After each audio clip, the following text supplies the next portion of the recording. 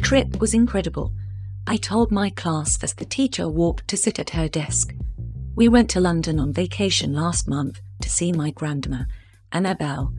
I then started describing the bright and beautiful view I had seen in the city while driving to my grandma. I remembered the display my grandma showed me in her den. There were bark sailboats in a glass pane that glowed in the china cabinet. I pulled out one of the boats my grandma, Annabelle, gave to me. It was very realistic looking and had all types of detail, showing a small captain and his crew. My face lit up as the classroom filled with wows and woes. Then, my uncle, Peter, picked me up, and I and my cousins, Hay and Jay, went for a joyride through the city with him. The best part is that we went to a baseball game. It was exciting to see one of my favorite pitchers pitch the ball.